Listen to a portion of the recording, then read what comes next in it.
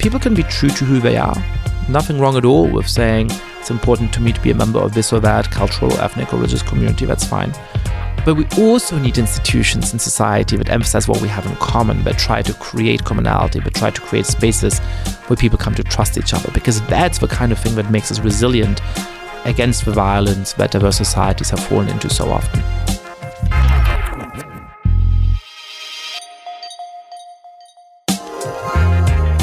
Welcome to The Lost Debate, a show for political eclectics. I'm Ravi Gupta, and this is a special episode of The Lost Debate. You know, for those of you who are longtime listeners, most of our episodes are me, Corey, and Ricky discussing and debating the issues of the day. And that's what you can expect from us on Thursday. But today I wanted to take a step back and talk to my friend Yascha Mounk. Yascha is a German-American political scientist, writer, academic, and public speaker known for his work on the crisis of democracy and the defense of philosophically liberal values. He's a contributor to the Foreign Affairs, Atlantic, and he founded the online magazine Persuasion. And he has a book that's coming out today called The Great Experiment: Why Diverse Democracies Fall Apart and How They Can Endure. And I invited him here because this book is central to the mission of The Lost Debate, and it's a lucid explanation of why democracies are struggling around the world right now, not just the U.S., but all across the globe, why authoritarianism is on the rise, the kinds of threats that we're dealing with at home and abroad, to the idea of coming together and using democracy as a tool to work through difference and to craft a better society. And this book is particularly amazing because it offers solutions. It talks about how do we get out of this mess. And so this was a thoroughly enjoyable conversation. It's one of my favorite interviews we've ever done, and I think you'll enjoy it. So let's jump right in. All right, Yascha, welcome to the podcast. Thanks so much for having me on, Ravi.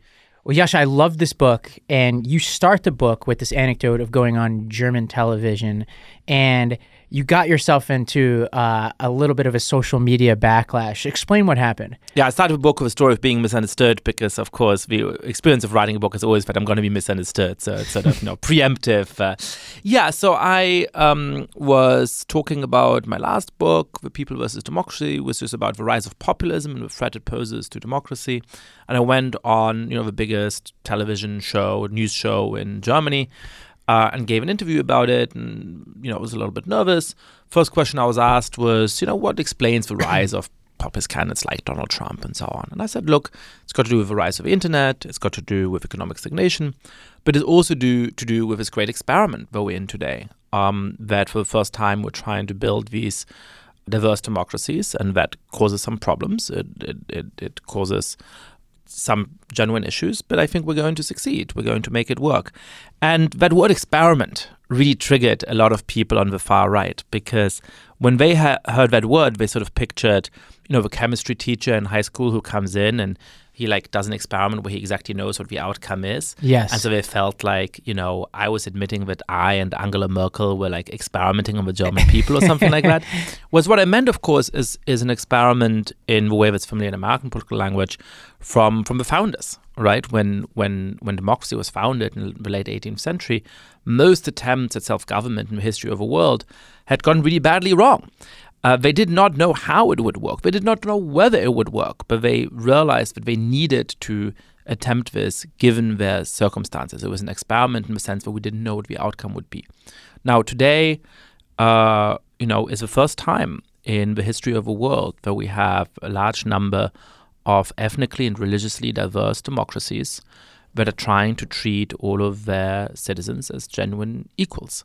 We don't know whether it's going to work. We don't exactly know how to make it work, but we've ended up in this situation, and we better make it work. Yeah. And that's the meaning of The Great Experiment, which is the title of my book. Yeah, and you define you give a definition of experiment that you use for the purposes of the book, which you say is a course of action tentatively adopted without being sure of the outcome. And to your point, we don't have a lot of experience with diverse democracies working, and you point out that a lot of the democracies that we hold up as having been successful are homogenous, and that whenever there is a diverse society, it's either an empire or an autocracy or a monarchy.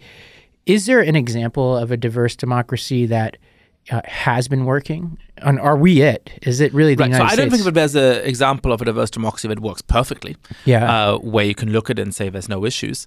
You're asking, are we it? Clearly there's big, serious problems and injustices in the United States today.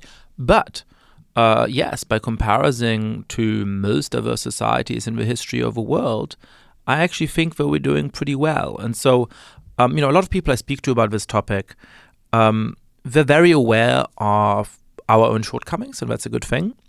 But they perhaps haven't studied the history or looked at other countries to realize how much worse most diverse societies in the history of the world have ended up. So I want to do two things with this book. The first is to warn people that this is a really difficult thing to get right, that there's many pitfalls of which we should be aware, that the stakes are really, really high, but also to make people a little bit more optimistic. Because I think when you look at the injustices today and you don't have that perspective, you might think, well, what's wrong with us? Why are we so terrible? Right. But when you look at... We think of it as we're Americans, we're self-absorbed.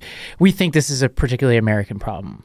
Exactly. And so when you see those problems, you're like, well, there's something really wrong with us. But then when you compare to other times, to other places, and realize this is just a really, really hard thing that we're trying to do. Mm-hmm.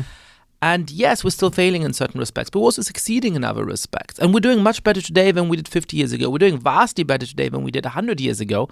That then I think can give you the hope to build a vision for the kind of society we want to live in and to make sure that our society doesn't fall apart, but it actually thrives and succeeds. Well, let's start with the bad news first before we get to the hope, which I love, by the way, how hopeful this book is. I think there's this sort of genre of books over the past 5 years that have tried to explain polarization. I think I loved Ezra Klein's book, for example, but he readily admits, in this interview with Coates, he's kind of like, I don't really know what to do. And so when we come back around to it, and listeners, stay tuned, we're gonna dive into some of the reasons why we should be concerned, but we're gonna come out the other side with, I think, a highly specific, optimistic view you end the book with. But you also pepper the book with that sort of optimism. But let's start with the pessimism here. You point out that diversity increases the risk of violence in certain circumstances. Explain that sort of body of work, like that history about how diversity has been, for certain societies and countries, a catalyst for violence. Yeah, well, when you look at some of the greatest injustices in the history of the world, some of the most, the darkest moments of humanity, they often involved conflict between different ethnic, religious, or other kinds of identity groups. This is true from, ancient times when the Assyrians were expelled, when you saw Jews and Muslims being expelled from medieval Spain after the Reconquista, in the 20th century, the Holocaust, the genocide in Rwanda. So we see again and again that the most extreme forms of human violence are often violence between these different identity groups. And the hope might be that democratic institutions, we pride ourselves in being a democracy. I'm somebody who thinks of my role as being a defender of democracy and explainer of democracy. You might think democracy is going to solve this. But it's not at all clear that that's the case. Most democracies in history have defined themselves by their ethnic purity. That was true from the ancient Athenians to the ancient Romans to the celebrated city-states of medieval Italy, but all the way down to newly liberated countries in Africa and in Asia after colonialism. And some of the most celebrated examples of diverse societies working relatively well were actually empires. When you think of Baghdad in the sort of Middle Ages in the 9th century, the 11th century, when you think of Vienna in the 19th century. And I don't think that that's a coincidence, because when you're in an empire, in a monarchy, I don't have any power and you don't have any power. And so if I see that, quote unquote, your group is growing more quickly than mine, not threatened. It doesn't threaten me as immediately, right? Because I rely on the goodwill of the emperor and you rely on the goodwill of the emperor, and there being more people in your group now doesn't really change that. A democracy inherently is a political system in which you're trying to build majorities. And so this feeling that my group is in the majority, but oh my God, there's these immigrants coming in, there's a demographic change happening, and suddenly that group might be in the majority, is a lot more threatening because of the nature of a political system. So not only is it hard to build diverse societies, it is in some ways especially hard to build diverse democracies. Well, and in part one of your book, you talk about that the idea of what it means to be part of a group is relatively easy to construct, almost frighteningly so. And you cite this this study or series of studies from, I think his name is Henri Tajfel, is that his name? Explain this study, because this is baffling and scary, how easy it is to create groups, an in-group, out-group mentality and dynamic. Yeah, so Tajfel, I actually don't know how to pronounce him. I always pronounce him Tajfel, but you may well be right, but it's Tajfel. I think we're both guessing. I have no idea. Yeah. Let's go with Tajfel. I like the sound of that. Tajfel is somebody who was deeply marked by the Holocaust, who lost a lot of family in it, who was taken as a prisoner of war early on. And he watched the development of psychology after World War II, which was all about groups. It was all about how powerful groups are, how easily people can come to discriminate against the out-group. And he started to ask himself, why is that? What is it about groups that makes us so willing to do terrible things to members of other groups, as we'd just seen in World War II? And so he thought, look, here's a really smart way of getting at that question. Let me construct groups that are so silly, that are so devoid of meaning, that the members are not going to discriminate in favor of the in-group. And then I can sort of add characteristics to it bit by bit and see when do people start discriminating. That's the thing that makes groups tick. That's what makes them so dangerous, right? And so he got a bunch of teenagers from a school in Bristol in England into the lab. They are very similar to each other, middle-class, white English boys. And he showed them a sheet of paper with a lot of dots on it. And he said, how many dots do you estimate are on this sheet of paper? And so some said 100, some said 150. And they said, all right, well, some of you underestimated and some of you overestimated. So we're going to split you into the groups of underestimators and overestimators. And then he had them play a bunch of games where you have to give people points where they can redeem for money later on. And it turns out that the underestimated discriminated against the overestimators, and the overestimators discriminated against the underestimators, which surprised Tajfel, right? Because he wasn't trying to get them to discriminate against each other. He was trying to produce a group that was so silly that people wouldn't do that.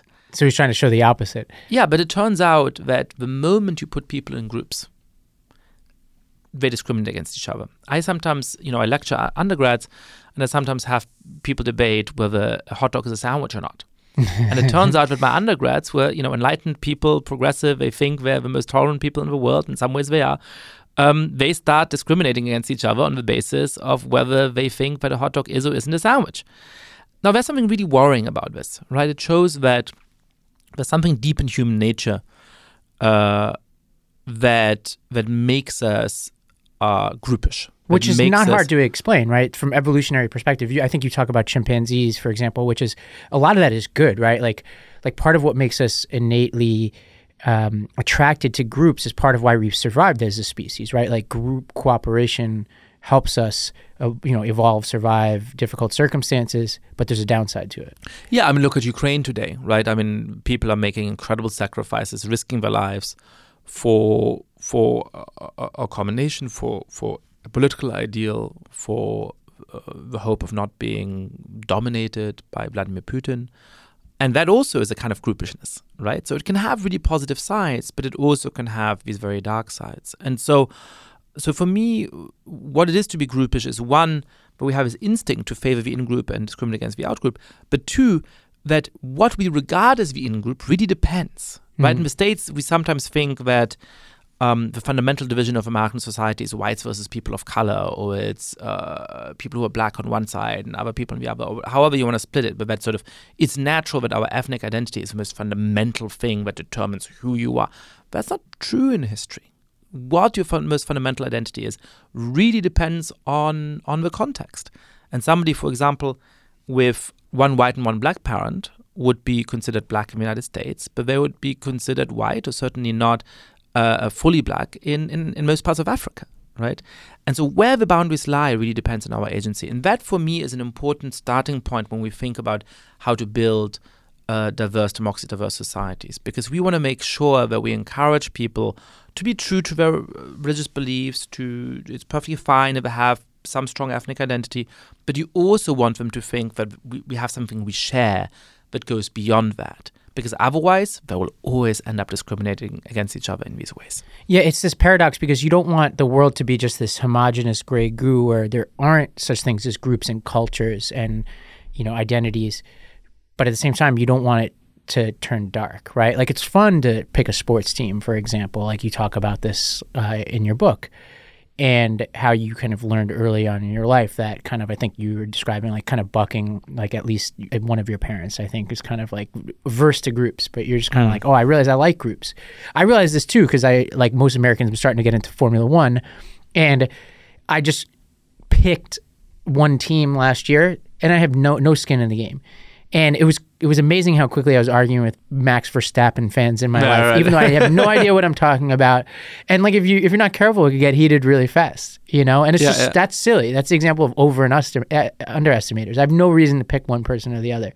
And that's just sports, right? Never mind, like, you know, you start to go through some examples, and this is where you start to talk about, well, what is the hope, right? You give a couple of examples. One is two tribes that have wildly different dynamics on two different sides of the border in Africa. Explain that story and what you and others have learned from that. Yeah, I think that's one of the really striking real-world examples of how the way we emphasize particular identities and draw particular boundaries can end up really mattering. So there are two tribes in southeastern Africa called the Chawas and the Tumbukas. And they live on both sides of an arbitrarily born border from the 19th century, sort of typical colonial border. Somebody with a ruler just sort of draws a line, which today separates Malawi and Zambia. And so this researcher went to Malawi, started asking Chawas what they think about Tumbukas, about members of this other tribe. And they had very negative opinions. They said, look, these people, you know, they dance the wrong way. Their wedding rituals are off. The wedding rituals are off. They all live. I forget now. They all live with a bride's family. That's really weird. They should obviously live with a groom's family after they get married.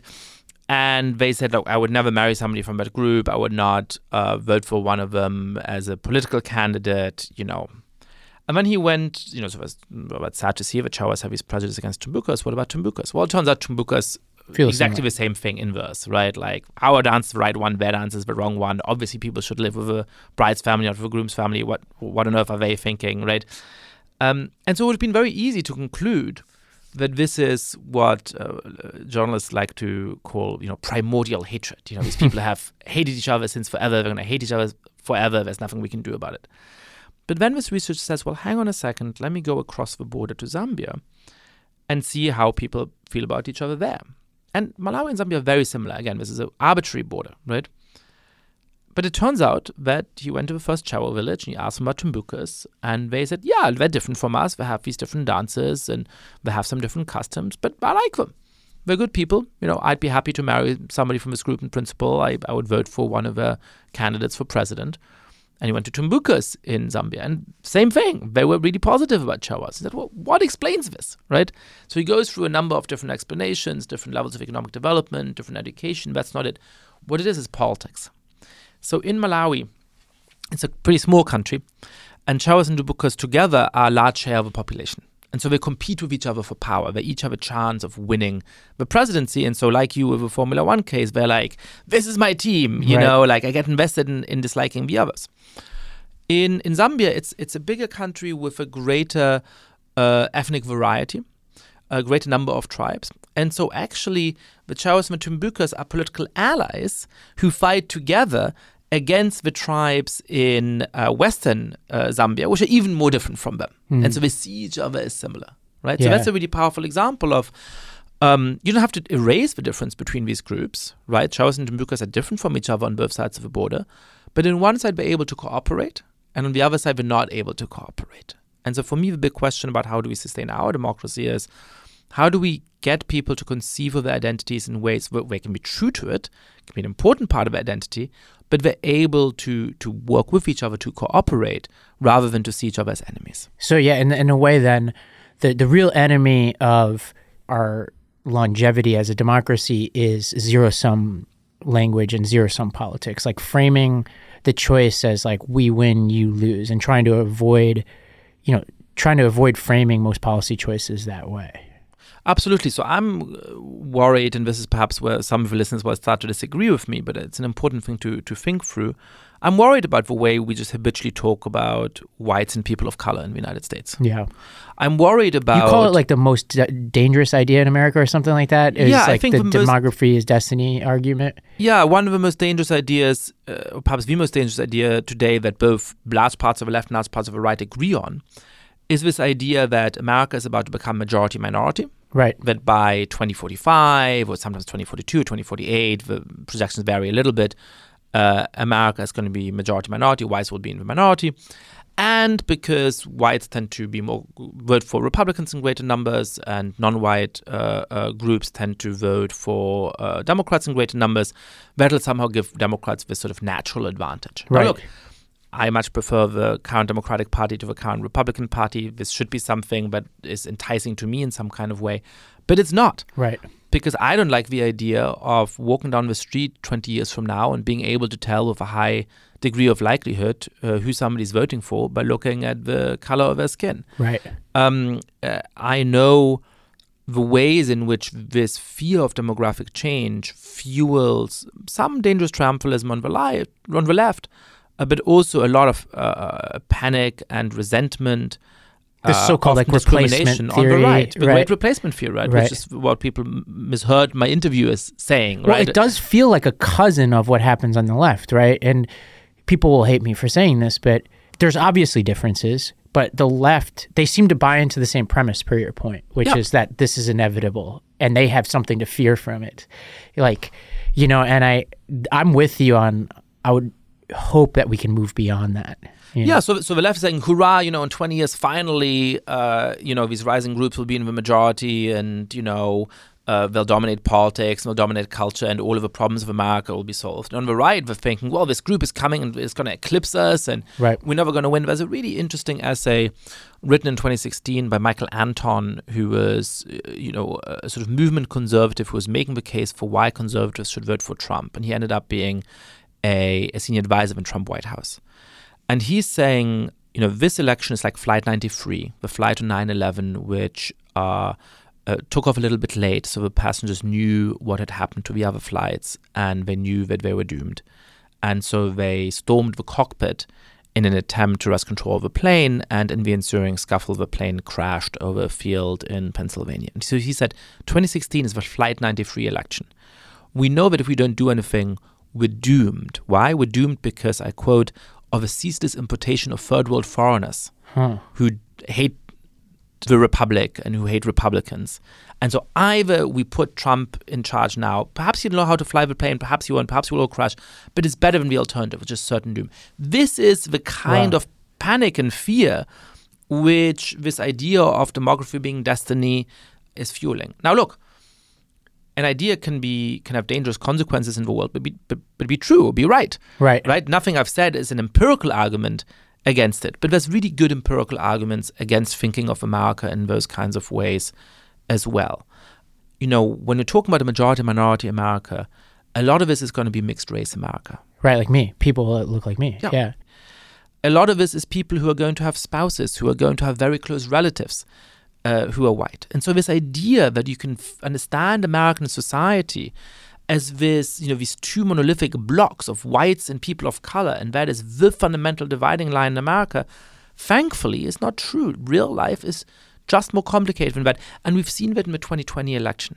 Right. So the only reason why Donald Trump was competitive in the 2020 election is that he made real advances in the share of the vote among basically every non-white group, including African Americans, including Muslim Americans who are majority non-white, including a lot of Latinos. And we saw this in Virginia too, by president, Virginia among Asian Americans, for example. And the only reason why Biden is president is that he really improved his share of the white vote since 2016. Yeah, and so let's take a step back again and say, before we get to the solutions, because you have so much to say about that, and I think that's, in my opinion, what really makes this an A+ book.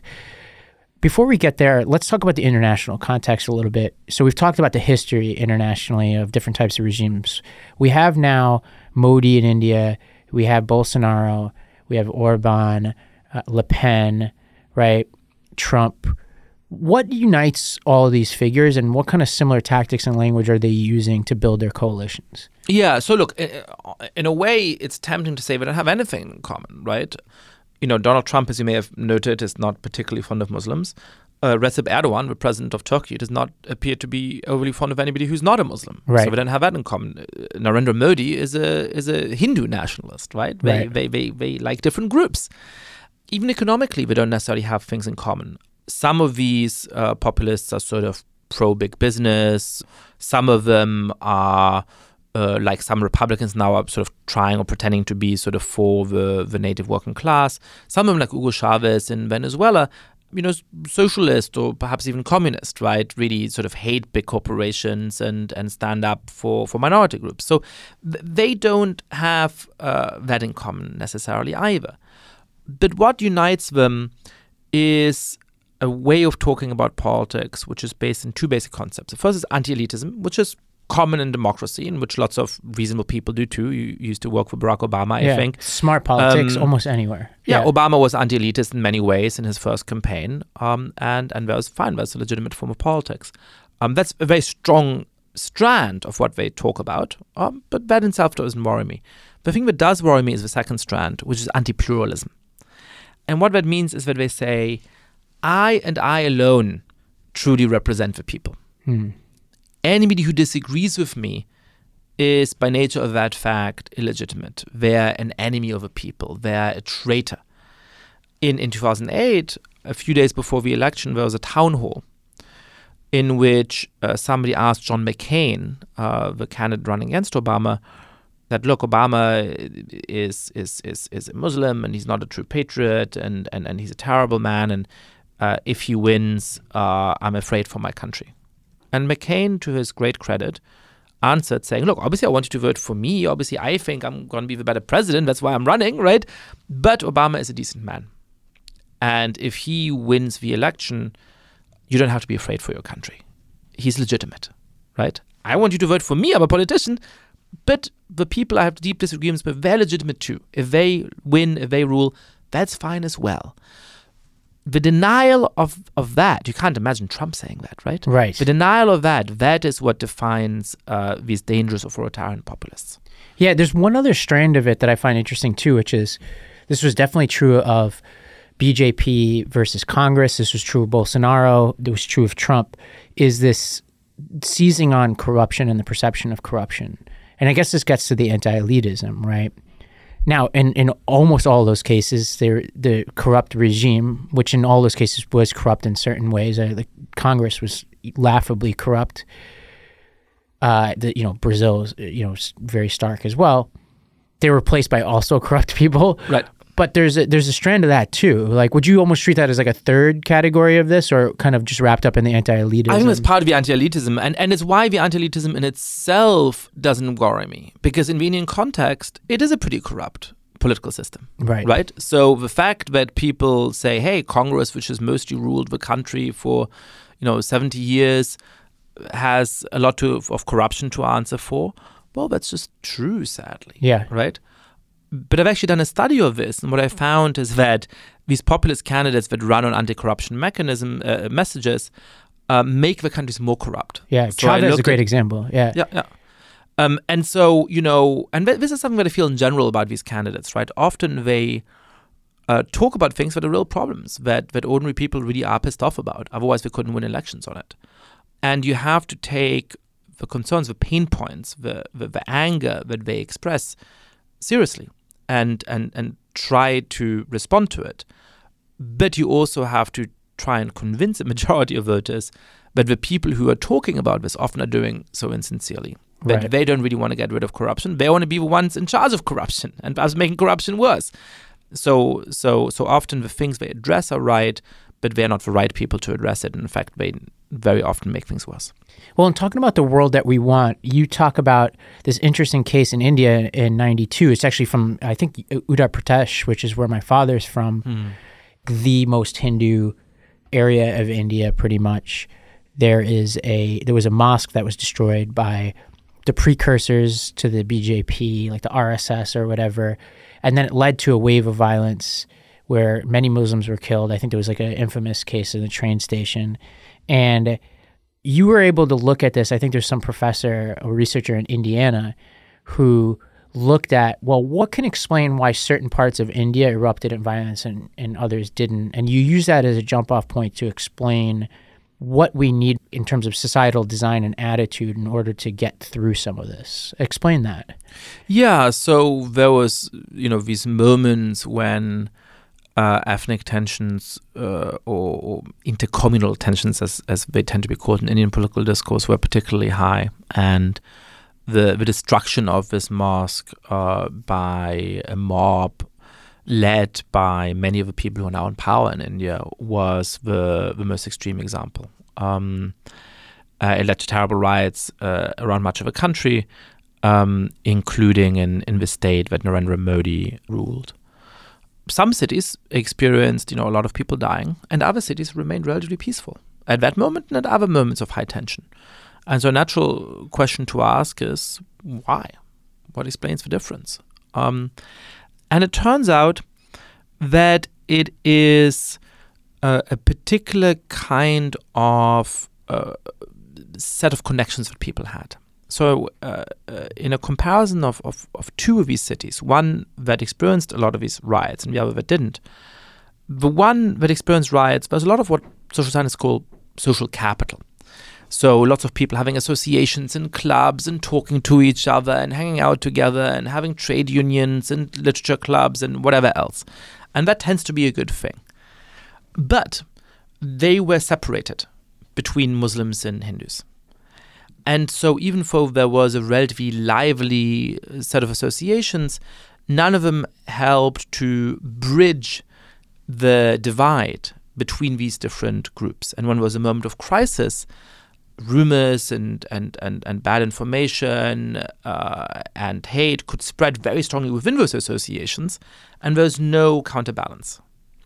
Now, in the other city, the city that remained peaceful, they also had all kinds of associations and so on, but in those associations, they tended to be more mixed. And so there was more Hindus and Muslims in each of them. So in this moment of crisis, people knew somebody they could trust. If they said, look, this is not true, we don't believe this, we didn't do this, they could actually give credence to that. There was a much better mechanism for showing that the rumors which were going around of somebody being lynched or something like that weren't in fact true, right? And so this shows, I think, the importance of today building societies in which, again, people can be true to who they are. Nothing wrong at all with saying it's important to me to be a member of this or that cultural or ethnic or religious community. That's fine. But we also need institutions in society that emphasize what we have in common, that try to create commonality, that try to create spaces where people come to trust each other, because that's the kind of thing that makes us resilient against the violence that diverse societies have fallen into so often, including tragically in India. Well, then I think the obvious follow-up is, does it concern you that so much of American society is becoming more polarized? Like, we were joking the other day that they're even creating dating apps now for right-wing people and left-wing people, and social media platforms specific to one or the other. And people are, at least the last time I remember reading this data, people are less and less likely to say they even have friends of different political persuasions. Are we heading in the wrong direction?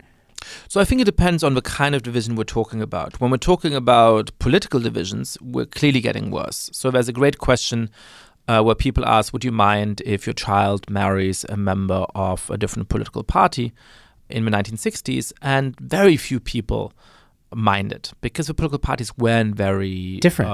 Weren't that different, right? And we were looking at data from 1972, which basically showed that the parties were basically evenly split on the issue of abortion, and actually more Republicans were pro-choice than Democrats. And you even had, Ford, whose vice president was pro-choice, and his wife was pro-choice, and Joe Biden had voted, the other way at that time or a few years later. So, the parties weren't that different. They weren't that different, and so, you want to marry someone who's a Republican, whatever, it's not that big a difference.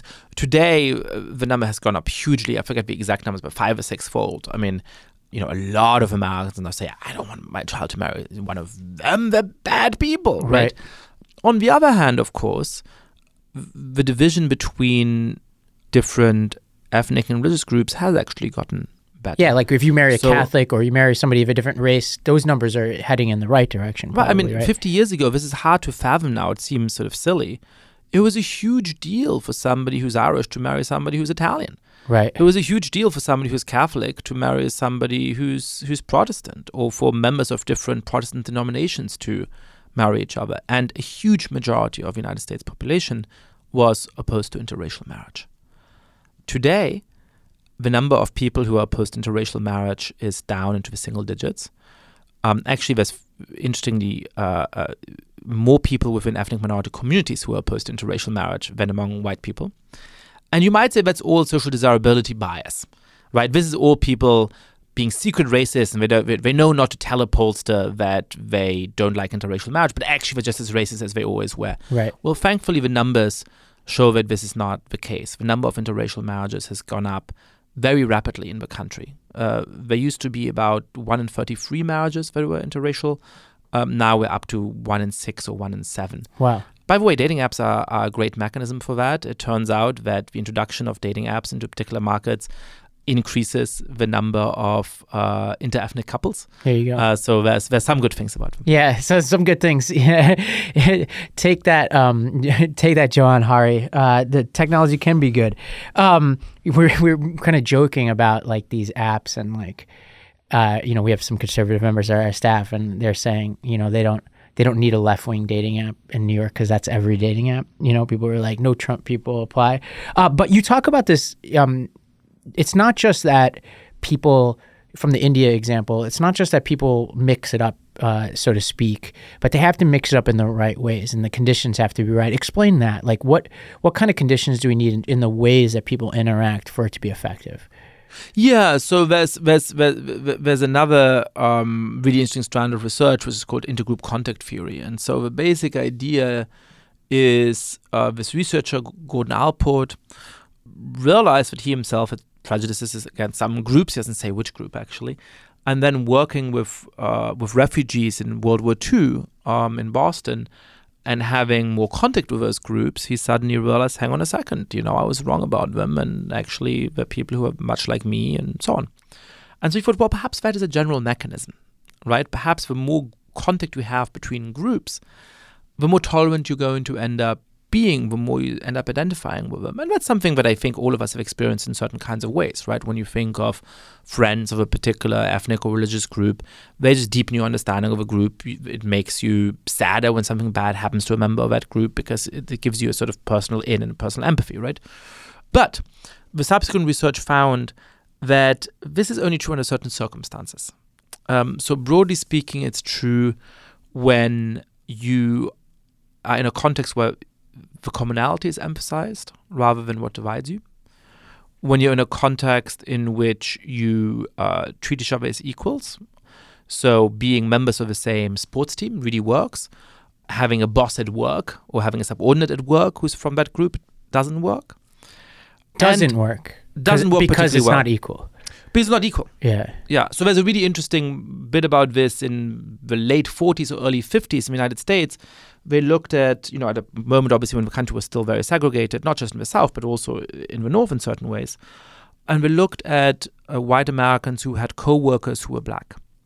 And it turned out that if they had subordinates who were black, that didn't particularly improve their opinions of African Americans. This is why Mississippi isn't in the vanguard of equality. Exactly. Right? But when they had co-workers who had a similar skill level to them, who were doing the same work, that really improved their opinions of African Americans, right? And then the last condition is that the authorities sort of need to want you to get along, right? You need to be in a context where getting along is encouraged rather than discouraged. And that, I think, is important when we think about education, for example, when we think about how we want to build our society. Right. It's great to have contact with each other, but we also need, when we're thinking about how to design education for kids in elementary schools, in middle schools, in high schools, you want to be honest about the state of the world, but you want to encourage them to feel like they're in it together. You want to encourage them to feel like equals. You want to encourage them to put forward the ways in which they can cooperate. Yeah, and this is obviously, the 800-pound gorilla in the room is the critical race theory debate in the United States. And, I was a former school principal, and I've been wading into this debate over the past year. And I'll tell you kind of where I come down on this, and I suspect it'll give us something to talk about. I think that some of these Republican proposals are banning like an accurate reading of our history, undoubtedly. Like Tennessee is a good example where the law, I think, says you can't teach something that makes white kids feel guilty about who they are. That seems to me obviously wrong. I imagine we agree on that. Yeah. Well, it's wrong because sometimes we should all feel guilty about the history of our countries, yes, with our direct ancestors who did something or not. And it's obviously also bad because how should a teacher predict what might or might not feel somebody guilty, right? And so you're in the realm of where you're banning something so vague that it has a real chilling effect. Right. And you don't want teachers to be afraid of what they can or can't bring up in the classroom because somehow somebody will feel bad about it, and then they'll get into legal trouble. That obviously is really bad. Yeah, and then the second part is to get to this point of like what are the incentives of leaders is it's hard to ignore the bad faith going on here. Like this is, people playing white identity politics in their own ways to try to push these bills. They're not interested in equality. They're throwing around MLK while they're also playing dog whistle politics. But I put all that to the side and say those are all true, and I'm deeply skeptical of a lot of the people pushing this conversation. But at the same time, even, I left the classroom in 2016. That was the last time I was superintendent. I was in the South. I was in Tennessee and Mississippi. There was a strain of curriculum that was becoming dominant at that time that did emphasize divisions amongst both students and staff, and that did want students to really live immutable characteristics and view them as insurmountable, where there would be these kind of really sloppy lessons where kids would kind of identify their privilege really early, and there's a way that could be done really well, to be clear, but it wasn't being done really well. And it was a full stop, end of conversation. You should, and this is why the feel bad for you language is interesting to me. Basically, they wanted white people to feel bad about who they are, and for them and then students of color to view these barriers between them as insurmountable. And there are texts that have come out since then, like white fragility, that have become dominant modes of thinking among huge swaths of the left and have infused our curriculum around the country. And that's where I'm different than a lot of progressives. As I say, those things, I wouldn't necessarily ban them. I just would argue against their use in schools. And if my kid were going to that school, I would show up to that school and respectfully try to get them to either balance it with counter theories or not teach it at all. Yeah, so, for me, one really clear example of this is something that has now become very common in elite private schools. It's for various legal reasons less common in public schools, which is to take kids, often 8, 9, 10-year-old kids, and split them into different groups. Affinity on groups. The basis of their skin color. Now, look, it's one thing, right? Again, my vision of a society is philosophically liberal, which means that people can choose who to hang out with and how to lead their lives. Kids are always a complicated case because they're not full adults. But, if you're 15 and 16 in high school and you want to have a cultural club that is, for people from a particular group or who are interested in a particular thing, that may well be legitimate. That's a different thing. You're opting in yourself in a free way. Here we're talking about 8, 9, 10-year-old kids who turn up to school and their kids say, hey, Ravi, I know exactly your background. I guess you're saying you're mixed race, so let's assume your dad is Indian, your mom is white or something like that. No, you're Asian American. Right. And the most important thing about you is that you're the same as this kid from China and this kid from Vietnam right. and this half kid the from world, whatever. By the way, half right. the world. Yeah. It's an absurd category. Yeah. Right. And then over there's going to be the African American kids, which also, include people who actually come from very, very different backgrounds and so on.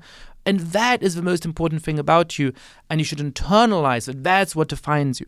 Now, if that is what comes to define you, if your parents teach you that, if over time you embrace that as an identity, that's fine. Should the most influential private schools in the country, the schools where the fanciest people in the country send their kids to, be telling 8-year-olds authoritatively that that's what they should emphasize. I have my doubts. And then you obviously have a problem of what you do with the white kids. Right. Well, either you have them like... They all whites meeting. Well, like, yeah. right. So like either you have them just like not do an affinity group and they just get to hang out and play while the other kids... No, that seems like a bad solution. I'm going to pause you on this because we once did a skit. We never aired it, but we did a skit. Joey's laughing over here, our producer. We did a skit where it was very much that. And at the end, all the white people were together. And they're like, well, what do we do now? Do we just go home? And then the boss is like, no, we can't do that because that would be white privilege. And it's like a paralyzing moment where they're like, what the hell do we do with all the white people in this situation? And so I think often the solution ends up being you tell them about all the things that white people have done wrong in history and do try to make them feel bad for themselves. Now, look, whatever. Kids can feel bad about themselves. I'm less worried about that. Our solution in our skit, by the way, was to make them watch Roots. So it's actually literally what you're describing is what we came up with. And so, but I am very aware of the thing we talked about at the very beginning of this conversation, which is that the most fundamental human instinct is that you discriminate in favor of the in-group and against the out-group. I don't think that means that whites in the United States will always be self-interested advocates of the racial interests of their own race, because I think a lot of white people don't think of a race as the primary characteristic. And perhaps they have an instinct, sometimes they want to overrule it, right? But if you take these 8, 9, 10-year-old kids and say, hey, the most defining characteristic of who you are is that you're white. Now go feel bad about yourself. Some might, but a lot of them will say, look, if the most important thing about me is that I'm white, I'm going to fight for the interests of whites. And that's going to be my politics. Right. And that's a really dangerous road to go down. Right. Especially if you don't give people an out. Like one of the things that I worry about is like this language, like, this happens in every election. It happened after Virginia. Friends of mine in politics will be like, all right, it's time to blame white women. And it's like, there's this constant rush to create broad categories of people and ascribe negative characteristics to them. I even saw this last night. We're recording this the day after the Oscars. I'm seeing tweets from people like a friend of mine who's a representative from Michigan somehow found a way to blame white women for Will Smith slapping Chris Rock. And then I'm like, I'm not a white woman if it's not obvious.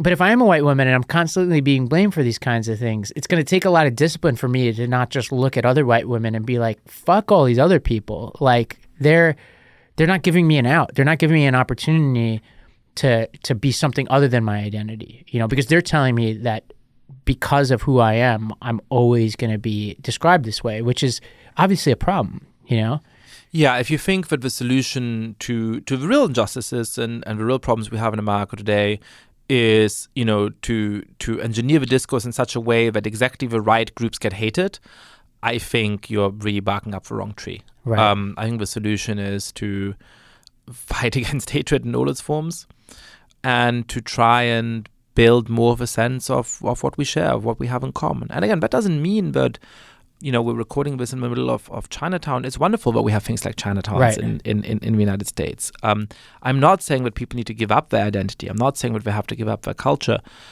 But we should build a political discourse in which we see the things that we share at the same time as we also obviously have different religious faiths, have different cultural origins that we're proud of. That is all compatible. But this game of, let's find which group is sort of appropriate to hate in the right way and that will somehow allow us to make political progress, that's very cynical and it's also very naive about how human psychology works. Well, let's talk about the ideal scenario here. We talked a little bit about it in terms of the group dynamics we want to encourage. How would you, what changes would you make to American society and politics to make that a reality? And when you're rank ordering the most realistic to the least realistic, starting with the most realistic, where are you? Well, I'm slightly going to dodge the question. I'll be honest about that. In that I actually think the most important reason why I'm optimistic about the future is not that I've come up with a great solution and I'm going to tell you what that solution is. And then if only you all listen to me, we can right the ship. I think a lot of books have that kind of structure and it's never very convincing. The reason why I'm optimistic is that when I look at Twitter, I despair. Mm-hmm. When I look at a lot of the newspapers, I despair. When I look at the cable news shows, I definitely despair. But when I look at what's actually going on in society, I don't despair. America has become much more tolerant in the last decades. We have really rapid socioeconomic progress of minority and immigrant groups. in a way that's rarely appreciated by either the left or the right. The best study suggests that immigrants from Central and South America, for example, are rising the socioeconomic ranks as rapidly as Irish and Italian Americans did a century ago, which shows that the right is wrong, that there's something, or the far right is wrong, that there's something somehow inferior about them. And by the way, it also shows that the left, or parts of the left, are wrong in thinking that our countries are so racist and so discriminatory that non-white people don't have opportunity. Thankfully, people have opportunity, and we see that in the way in which the children, the grandchildren in particular, are rising very rapidly. Now, there are also all kinds of sensible things we can do in terms of how we think about our country, in terms of the kind of education we engage in, the kind of patriotism we embrace, the kinds of policies and acts of Congress that we should pass. And that's important too. But fundamentally, my optimism comes from the developments that I already see happening in society. Right. Yeah. And when you talk about the policies, the one thing that always jumps out to me is national service, because it gets at what you're talking about in terms of like the lesson from India, which is, associations between people that cross these boundaries. It's why, sports, for example, or military service can create a sort of empathy and common experience among people. Obviously, like the military service has the benefit of patriotism as well. And for me, if it's the one thing I could do, because it also would help improve our education system, right, where we have shortages of teachers, especially young teachers, is like give people multiple options. You can spend 5 years doing something like a Teach for America-like experience that the government runs, or military, or something in medicine, et cetera, and that could be paired with this idea of forgiving student loan debt, which to me, I would hate for the pitch of student loan debt forgiveness to go by without us incentivizing something, right? You know what I'm saying? Like, I believe in many ways that we can do it and we should do it. I have all sorts of problems with doing it for people who have the means. But like, if we're going to do it for everybody, let's then say, give us 5 years if you want to do that, of something that we need as a society, and let's actually deliberately construct it in a way that incentivizes people from different swaths of society to interact. Yeah, and by the way, something like that, especially if the incentive was for student loan debt forgiveness, it might only reach a certain percentage of the population, right? It's probably unrealistic to have every American have to do this, and on sort of liberty grounds, I'm not sure that you that just I make it the incentive, obligatory. right? Yeah. But if it reaches 10% of the graduates of elite colleges, that would make a huge difference to the country. Because one thing that I've noted, I'm an immigrant to this country. I'm a proud new American. And one thing I've noticed is that the divisions we talk about a lot exist, but there's also other divisions that we talk about less and are less self-conscious of, and they're very pernicious too. So look, one of the reasons why I love this country is that it is incredibly diverse, and I have lots of friends and acquaintances of different geographic origin, different ethnic group, different religious beliefs. Virtually everybody I know in this country has gone to college. Virtually everybody I know has gone to an elite college. Virtually everybody has gone to grad school. And that is just the kind of bubble in which a lot of the influential people in this country, a lot of the people with a platform in this country live. Even if they grow up in a perfectly ordinary family, but they get into a great school at the age of 17 or 18. They live on campus for the next 4 years, they go and make some money or become creative or whatever it is they do in their 20s in New York or LA or the Bay Area or one of the major cities. And by the time that they're really influential 15, 20 years later, they have really lost touch with the rest of the society. And often they've started to look down on ordinary people. They've started to think, the average American is a bad person. They're ignorant and probably they're racist and probably they're bigoted. We are so wonderful, right? And I mean that's not good. So, if this kind of national service actually makes people spend another year after college in a community that is unlike their own, which challenges some of the preconceptions they might have about their own country, that would be a very good thing, I think. Well, Yascha, we're running out of time. Tell us how we could find this book and where we could find you and your work. I also know we haven't plugged Persuasion at all, so please tell us about Persuasion too as you send us off. Thank you. Yeah, so the book is called The Great Experiment, Why Diverse Democracies Fall Apart and How They Can Endure.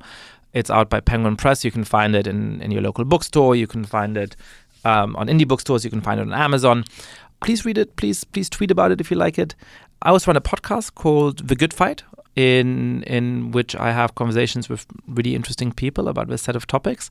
And I founded and I run a magazine called Persuasion, in which we try to fight for a philosophically liberal view of the world, try to make the case for what it would look like to live up more fully to the ideals of individual freedom, of free speech, of a society in which we have meaningful choices about how we want to live our lives. So please subscribe to get our emails as well. That's www.persuasion.community.